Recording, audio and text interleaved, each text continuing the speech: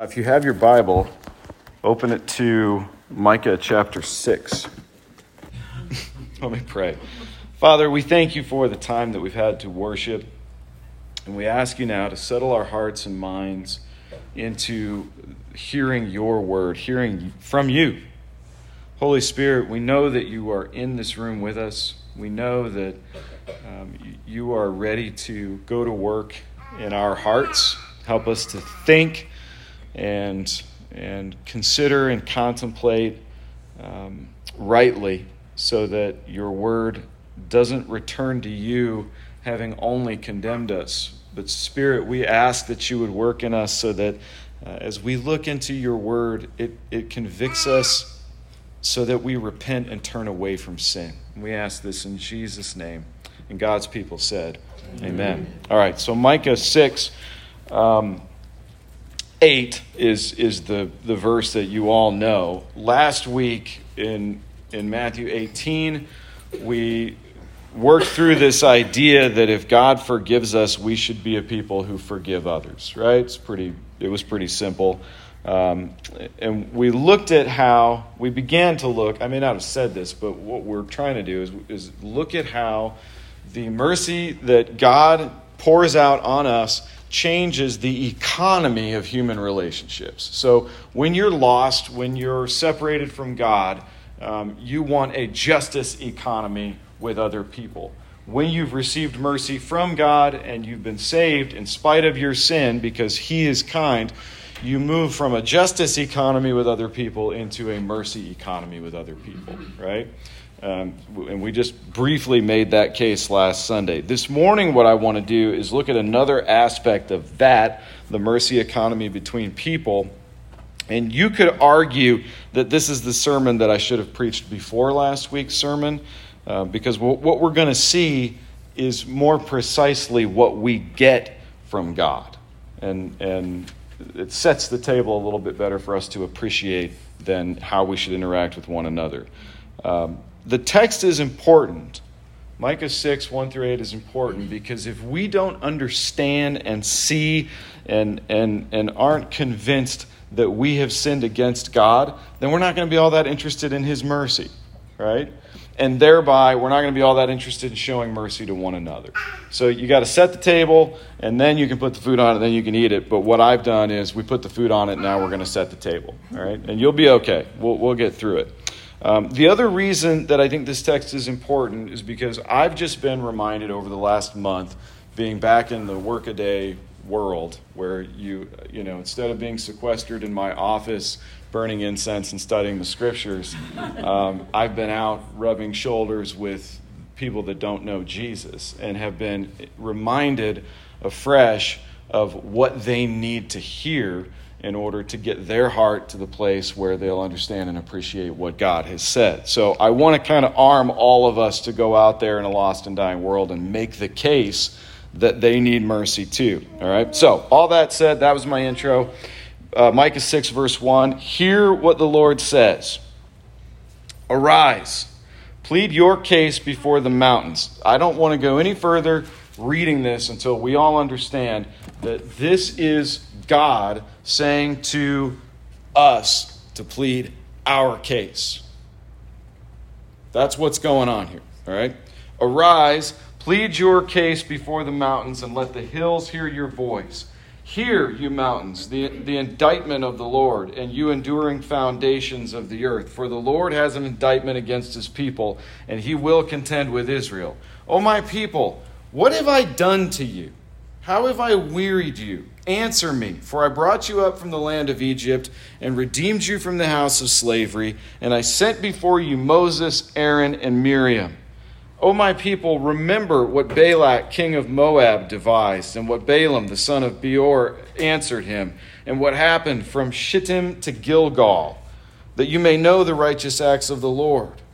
And with what shall I come before the Lord and bow myself before God on high? Shall I come before Him with burnt offerings, with calves a year old? Will the Lord be pleased with thousands of rams, with 10,000 rivers of oil? Shall I give my firstborn for my transgression, the fruit of my body for the sin of my soul? He has told you, oh man, what is good and what does the Lord require of you but to do justice, to love kindness or mercy, and to walk humbly with your God. So, the Lord is calling people to plead their case so that he can give his case against them. He says, come on, let's go, let's hear it. And the reason that this is important is because if we're going to appreciate the mercy economy that God has us in, we need to appreciate that there is going to be a judgment day. There just is. And the world can tell us that there's not. And the world can tell us that we believe old fables from thousands of years ago when people didn't know any better. But the truth is, and what God wants us to know is that feeling of kind of nervousness and anxiety that exists in all mankind who are separate from Christ, that feeling finds its roots in the fact that someday you're going to give an account for the way you've lived your life.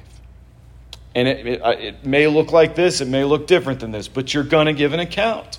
You can suppress it, you can repress it, you can ignore it, you can lie to yourself about it, but the truth is, God says, you're going to stand before me, it's just going to be you, you're not going to have any clothes on, and you're going to tell me what you did with the time that I gave you on earth. Now, the world hates that. The world doesn't want to hear that, so they say, that's dumb, you're just trying to manipulate people. Okay, well, here's what I would say to people that say that's dumb and I'm just trying to manipulate. I would say, why is it, if God doesn't exist and there's not going to be a judgment, why is it you get so angry at the idea that he does exist and there is going to be a judgment? Because I've never seen somebody, like my kids, as they got older and learned about certain things that don't actually exist that maybe they thought did. I'm trying to be very careful because I don't know where everybody's at with Christmas or Easter, right? As they discovered that that mom and dad were responsible for some things that happened along the way when they were young, I don't remember them getting angry. I don't remember them being like, what do you mean there's no unicorns? Or, there are no unicorns. Or, Oompa Loompas. Or yellow brick road. Like people, when we're talking about mythology, which is what the world says our Bible is, mythology. When we talk about mythology in general, people don't get angry with you for like really being into it and really believing. I don't know anybody that's mad at Star Wars fans. There is no Death Star. You don't hear that, right? Or people that are really into Harry Potter are not ostracized and persecuted. Maybe they are. But they're not put to death for believing in Harry Potter, right? And thinking that it's really cool. But yet this thing rises up in us when you say there is a God with whom you're going to have to do. People resent that. They hate you for that. They get angry with you for that. Proof positive, I think these things are true. So God says, arise and plead your case before the mountains and let the hills hear your voice. What does God owe you for? This is your chance, right? God says, come on, stand up, plead your case. What did I do to you? What are you mad about? You mad about your work situation? You mad about your health situation? You mad about your parents' health situation? You mad about the economy? You mad about the housing market? Like, what heartbreak does God owe you for? Isn't it true? Like, we've chosen well. We've tried to make good investments. We've tried to plan for the future. And, God allows bad leaders to come into power and run things. And that can be whoever you want. I'm not just talking about Joe Biden. If you're like, yeah, Trump was a bad leader. Amen. Good for you. Bad leaders come into power and screw everything up that we're working so hard to build. Right? I want some equity in my house, and I can only pay X amount every month. So to get that equity, I kind of need the housing market to stay where it's at. Right? I don't control the house. Do you control the housing market? Well, there's these invisible hands, people and city councils and counties and states that control that stuff. And when you get that tax assessment and it says your house is worth X and you owe X and you really wish it was worth X so that the O was here, like you get frustrated by things like that you can't control, right? You get up in the morning after getting the Johnson & Johnson vaccine and everything hurts, and you didn't even want the stupid thing, but you had to go get it or you were going to lose your job. That creates anger in us, doesn't it? Come on, plead your case. What does God owe you? What did he take from you that you deserve? Did you try to run a small business and it squirreled right into the ground? Make you mad? You lose all your money in the stock market? What does God owe you for? Did you have a crappy dad? Didn't love you very well? What does God owe you for? Like, what is your excuse why you are so miserable and mean and nasty? What is it that God didn't do for you that he was supposed to? Plead your case. And here's the complaint of humanity in my experience. All right? So we'll chase this 3 steps. First, God doesn't exist. Right? That's the complaint of humanity. There is no God. Right? But then you're like, why are you so mad at him if he doesn't exist? And they're like, well, if he does exist, if there is a God and he does exist, then he's not powerful. Because look at all the hurt in the world. Why does St. Jude's Research Hospital have to exist if God is powerful? Why do kids have cancer and die if God's powerful? Or, if God does exist and God is powerful, then he doesn't care. He's not loving. Because bad stuff happens. My life is peppered with heartbreaking events, so God must not care. This is the complaint of humanity, right? So when God says, come on, plead your case, let's hear what you got, that's basically what human beings say. I don't believe in you, or if you do exist, I don't think you're all powerful, or if you are, you're mean. You don't care about people. So God says, verse 2, listen, mountains, to the indictment of the Lord, and you enduring foundations of the earth. For the Lord has an indictment against his people, and he will contend with Israel. So we got to talk. We got to say God doesn't exist. We got to say God's not powerful. We got to say God's mean and doesn't care about us. Now God's going to talk. And basically, think about it like this. Here's what he's saying. Listen. If your stuff could be called to the witness stand, your stuff, your computer, your car, your house, your carpet, your things, the things that are around you when nobody else is, could get on the witness stand and testify against you, what would they say? You know what my car would say? This guy likes to speed, and he's got a dirty mouth. That's what my car would say. What would your computer say about you? What are your interests really? I'm sure your only favorite is just your Bible study site that you prefer to use, right? See, we're a little less puffed up when we think about the fact that God sees and knows everything that we do. And all of a sudden, God's not real, or God's not powerful, or God doesn't care. It doesn't work anymore, because the reality is God is going to call us to give an account, and we're going to have our version of events. You were mean. You didn't love me enough. You gave me horrible parents. I couldn't get the job I wanted. My small business failed. My stocks were worth nothing. Like, we'll get done, and he'll go, great. Now, let's talk about what you did with what I gave you. And it's going to get real quiet. Those are facts, folks. Do you ever think on some level that you're a little bit entitled to sin just because of how bad you've had it? Let me give you an example of what I'm talking about. This morning at 1:50 a.m., I pulled into my driveway with my son because he had a band competition that they didn't get back to the high school from until 1:30. Partly because on the way back on this 2.5-hour bus trip, somebody had to stop and do a number 2. Okay? And apparently they took their time. So I'm later getting to bed than even I thought I was going to be. And then this morning, I get up, 7:30, 5-ish hours of sleep. And you know what happens when I don't get enough sleep? I get a little crotchety. Right? So my first encounter with Audrey didn't go great. And neither did any of the following encounters with Audrey. Right, Audrey? Big, grumpy, mean face. And I thought early on, I'm like, well, it's not my fault. I'm tired. I didn't get enough sleep. circumstances out of my control have led me to this place where I'm tired and grumpy and I can't concentrate, I can't think, and I got to go preach. People need to get out of my way. That's what I'm talking about. Do you think it's okay to sin because of how bad you've had it? And the answer is, yeah, we've all been there. We've all thought that. So, God calls on creation to hear his prosecution. And he says, all your stuff is going to testify against you. And all your excuses are going to evaporate. Verse 3. God asks again, now, all the evidence is out there. You know everything I know. And I know everything you think. I'm God, right? I know everything you think. You know everything I know.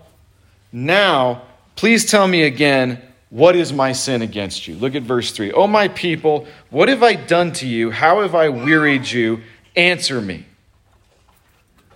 I have a feeling it's going to be a little bit quieter on the second Inquisition. We're not going to have as much to say to God at this point. Because we're going to think, oh, that's right, he knows everything. And he can call the hills and the trees to testify about what I've been up to with the time that he's given me. Right? So there's a little bit of humility coming into place. Verse 4, God testifies about his own faithfulness. Remember how I brought you up from the land of Egypt, redeemed you from the house of slavery? I set before you Moses, Aaron, and Miriam. Well, we got to stretch this a little bit because none of us were in slavery in Egypt, right? So we're going to have to spiritualize the text a little bit. Are you guys okay with that? Right? Has God done good things for you? Hasn't he been faithful in many ways in your life? That's what he's saying. Do you have food? You have clothes? You have shelter? You got enough health to get up and go to work when you have to? That's what he's saying. So what have you been denied that entitles you to sin against God? What have you suffered that gives you the right to rebel? That's the question on the table. Verse 5. My people, remember what Balak, king of Moab, devised and what Balaam, the son of Beor, answered him, and what happened from Shittim to Gilgal, that you may know the righteous acts of the Lord. You guys know the story of Balaam? Doesn't matter. I'm going to tell you anyway. Balak was the ruler of the Moabites. Israel comes out of Egypt. They're out there in the wilderness, spread out because there's so many of them. And the king of Moab, or the ruler of Moab, whatever you want to call him, sees all these Israelite people spread out. And he's like, this could be a problem. They could run us over pretty easily and be running the joint. So he goes to Balaam. Balaam is like a spiritist, diviner, medium type guy who people view as a prophet of God. Balak sends a few princes to Balaam and says, hey, will you please come back and curse these people that are spread out all over my land so that I don't have to worry about them anymore? Balaam inquires of the Lord and says, hey, cool if I go curse your people? And God says, not cool if you go curse my people. Don't do that. And Balaam goes to the princes that came from Balak and he says, listen, God's not into that. He doesn't want me to do that. And so they say, no problem. They go back to Balak, the king. The king says, let's send some more princes. We'll send 3 times as many princes this time. So a whole crew of dignitaries show up to Balaam's tent or whatever he lives in. And they knock on the flap and he comes out and they're like, how about now? Now do you think you could go with us to go curse God? Because look, there's more of us. And Balaam's like, I'm not sure. Let me check with God if he wants me to go curse his people. So he asks God again. And God, at this point, he's God, so he knows Balaam's going to do what Balaam's going to do. So he says, fine, go ahead. But only say to them what I give you permission to say. I mean, come on, let's be honest. Did anybody think Balaam was going to get a different answer? You know what? I didn't want you to curse my people before, but now I'm good with it. Go ahead. So why is Balaam asking the question? Because he didn't get the answer he wanted. So God says, fine, go, but only say what I allow you to say. So Balaam saddles up his donkey, gets on, he's trotting down the road with these princes to go curse the people of God. I mean, in his mind, he's only going to say what God allows him to say. But we all know what's going on in the heart of man, right? Because we have hearts like men, and we know what goes on in our hearts. When we've set them to go do something sinful, we rationalize and justify and reason it out and delay it. But we know ultimately what we're going to do when it's midnight and everybody's in bed. And we're like, what's on the internet tonight? right? We know what we're going to do. So as he's going along, the angel of the Lord appears in front of Balaam and his donkey. Balaam doesn't see it. The donkey does. And the donkey's like, not going that way. Off into a field. And Balaam starts wailing on this donkey, just beating the tar out of him. Gets him back on the path, right up in front of the angel of the Lord. And the donkey's like, not doing it. Lays down. Balaam starts whipping him again. The donkey stands up, won't move. Balaam starts whipping him again. The donkey goes, bro, stop beating me. And Balaam doesn't seem all that surprised that his donkey is talking to him. He goes, stop disobeying me. And the donkey says, look, I've been with you your whole life. Have you ever known me to behave like this? And Balaam goes, no. And all of a sudden, his eyes are open and he sees the angel of the Lord standing there with a drawn sword waiting to kill him. So why does God bring this up in Micah 6:5? Remember what Balak, the king of Moab, devised? You remember? I just told you. He wants the people of God to be cursed by Balaam.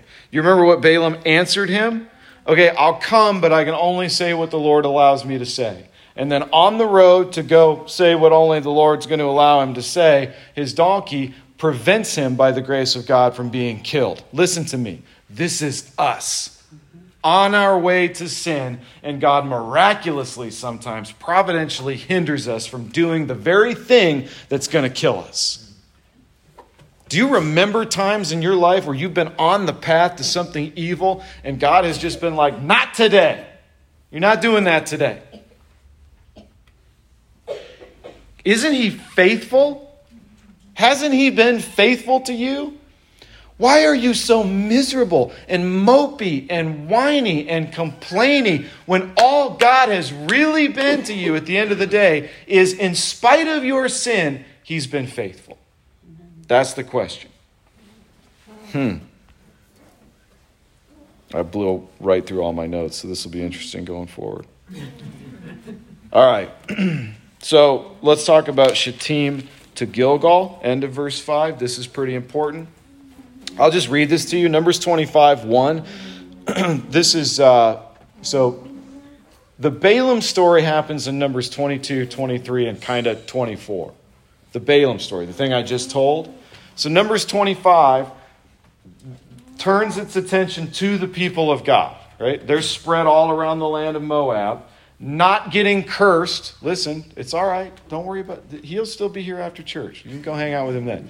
The people are spread all across the land, not being cursed because God hindered Balaam from going and doing that, right? They're not cursed because God hindered Balaam. Guess what they do to show their appreciation to God?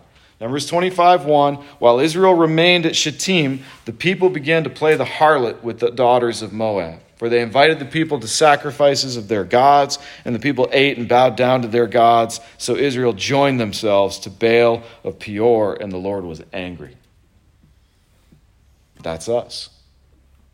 God's like, let me protect you from this evil that's out there trying to come your way and ruin you. And we're like, oh, I've been protected. I'm amazing. Let me go sin. This is us. Joshua 5, which is some years later, after Shittim. They've crossed the Jordan. They're just outside Jericho. And God tells Joshua, you're going to call this place Gilgal because I delivered the people from Egypt to the promised land. And they crossed over the Jordan and it was dry. Because God's faithful. This is us. God prevents us from sinning. God protects us from evil. In response, we sin against him, and he's still faithful. And we think, I need to whine and complain and blame God for the difficult things going on in my life. Why are we like this? Think about the lost and dying world. They are completely unaware of how much kindness of God they're sinning against. You know what they need to hear from us? Not harsh judgment, criticism, and condemnation. They need to hear the truth. God is powerful, and he does care. You want to know how you know he cares? He killed his son so that he could be in relationship with you. And this is what he asks of you. Verse 6. With what shall I come before the Lord and bow myself before God on high? Shall I come before him with burnt offerings and calves a year old? Will the Lord be pleased with thousands of rams, with 10,000 rivers of oil? Should I give my firstborn for my transgression, or the fruit of my body for the sin of my soul? What does God want? Does he want you to tithe more? You think I'm up here saying that? You all need to give some more money. No, it's not what God wants. He's not interested in your stuff. He's not after your rivers of oil, whatever that means to you. You know what he requires of you? Verse 8.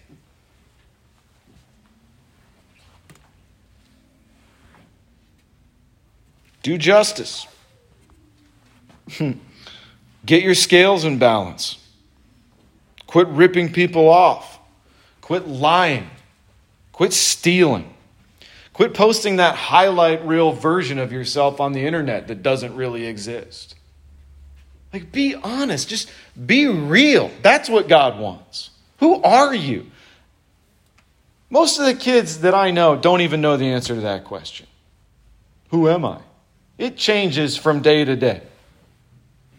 As adults, shouldn't we be kind of in touch with who we are before the living God so that we can guide our children into some sense of identity in Jesus Christ? Get your scales in balance. Quit being dishonest. How do I do that? Well, imagine your stuff could tell the truth about your character. Now how boastful and puffed up are you? Now do you want justice? Your stuff is going to testify against you. You can pull it off, brothers and sisters, right? Like, you can just show us the parts of yourself that you want us to see. No problem. That's easy to do. You want me to be impressed? Project a version of you out where I see it that looks impressive, and I'll be impressed. You know who's not impressed?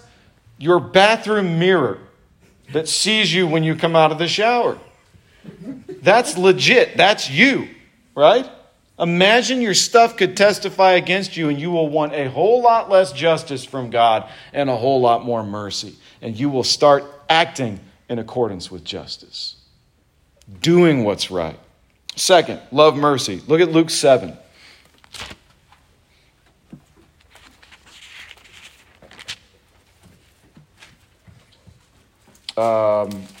Verse 36. Luke 7:36.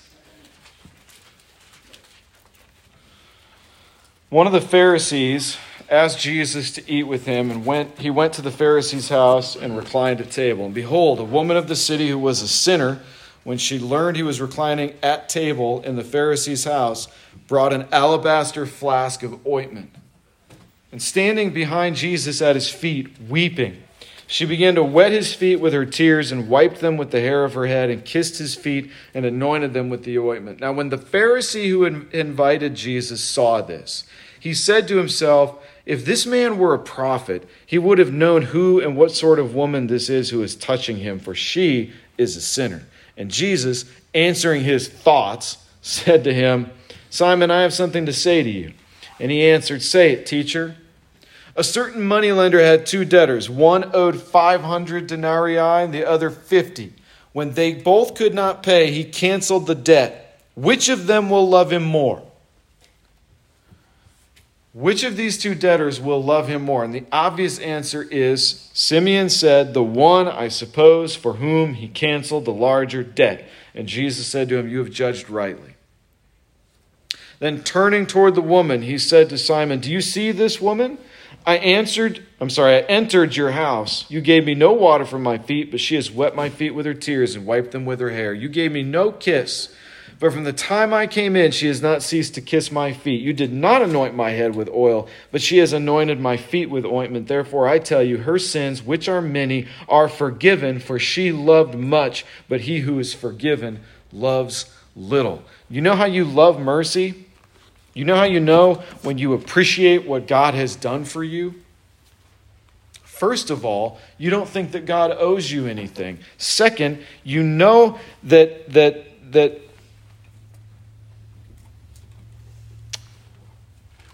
I want to say this the right way.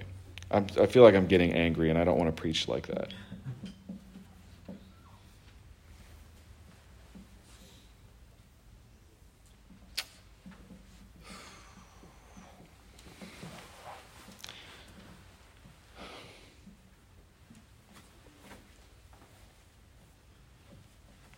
You don't sit at the table watching someone else do something for Jesus and think you're better than them because you wouldn't do it that way.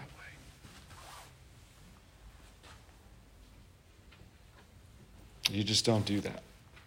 You are not preoccupied with how much better you are than other people, like Simon. And if you are preoccupied with how much better you are than other people, it's because you think you haven't been forgiven that much. I'm nailing it. I'm amazing. No, you're not. You're not. It's mercy.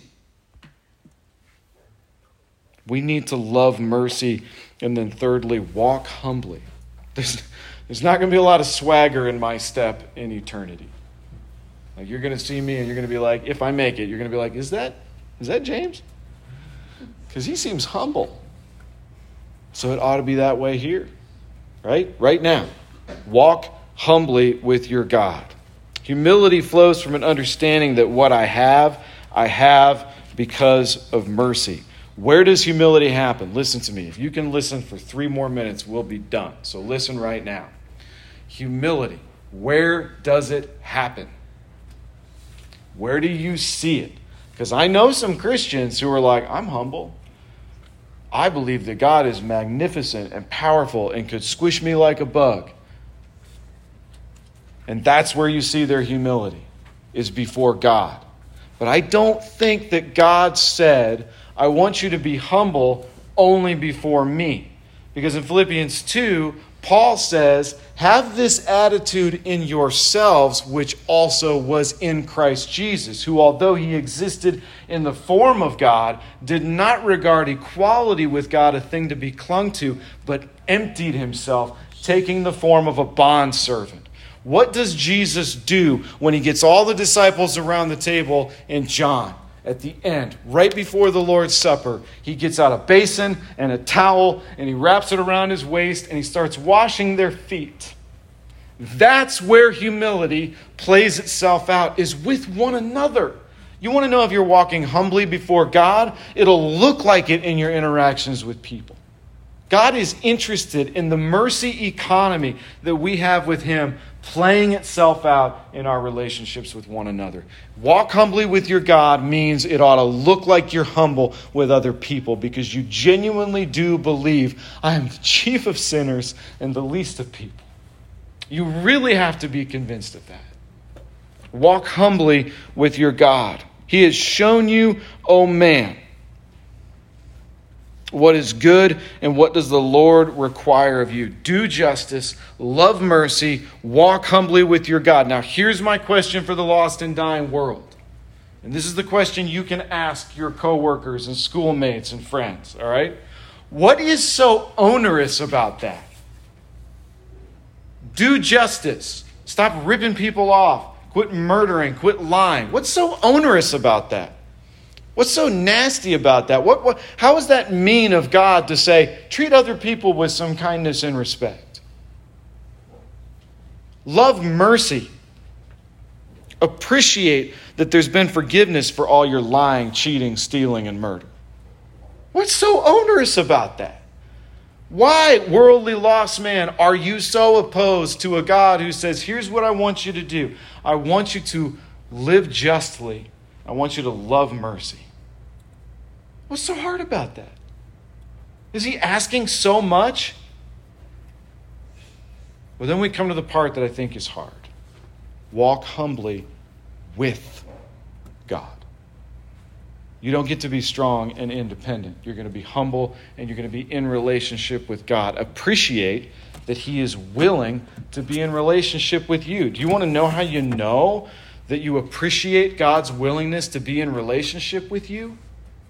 You are willing to be in relationship with other sinners. If God, who is perfect and who has never sinned, is like, I'm going to hang with James Tyler, I'm going to walk with him, then James better be able to walk with other sinners. Come on, somebody say amen. This is supposed to be a Baptist church. What's going on? These things are not easy, but they're legitimate, and they're not hard because they're complicated. They're hard because there's so much flesh left in us, so much remaining corruption left in us. And the church has turned Christianity into don't cuss, don't dance, don't smoke, and everybody will be impressed and start believing in Jesus. When God has said, no. What I want you to do is live justly in accordance with what I've commanded. Love, mercy, that which you've received, give to the people around you, and walk humbly. Be in relationship with the true and living God. That's Micah 6, 1 through 8. Let's pray. God, we do love mercy, and we know that we live and move and have our being because and only because you are merciful. So would you please help us to get these things through our thick heads and hard hearts, that we might be a people in this lost and dying and tragedy-filled world who truly are beacons of Christ's light. Let the church look like we love each other. Let us lay down grudges and stupid things that don't matter and embrace one another, as you said, with a holy kiss. Let there be true affection between us as brothers and sisters, and God, protect us from the evil that's waiting to make its incursion into these walls. Help us to remember to live justly, love mercy, and walk humbly. We beg you in Jesus' name. Amen. Love you guys.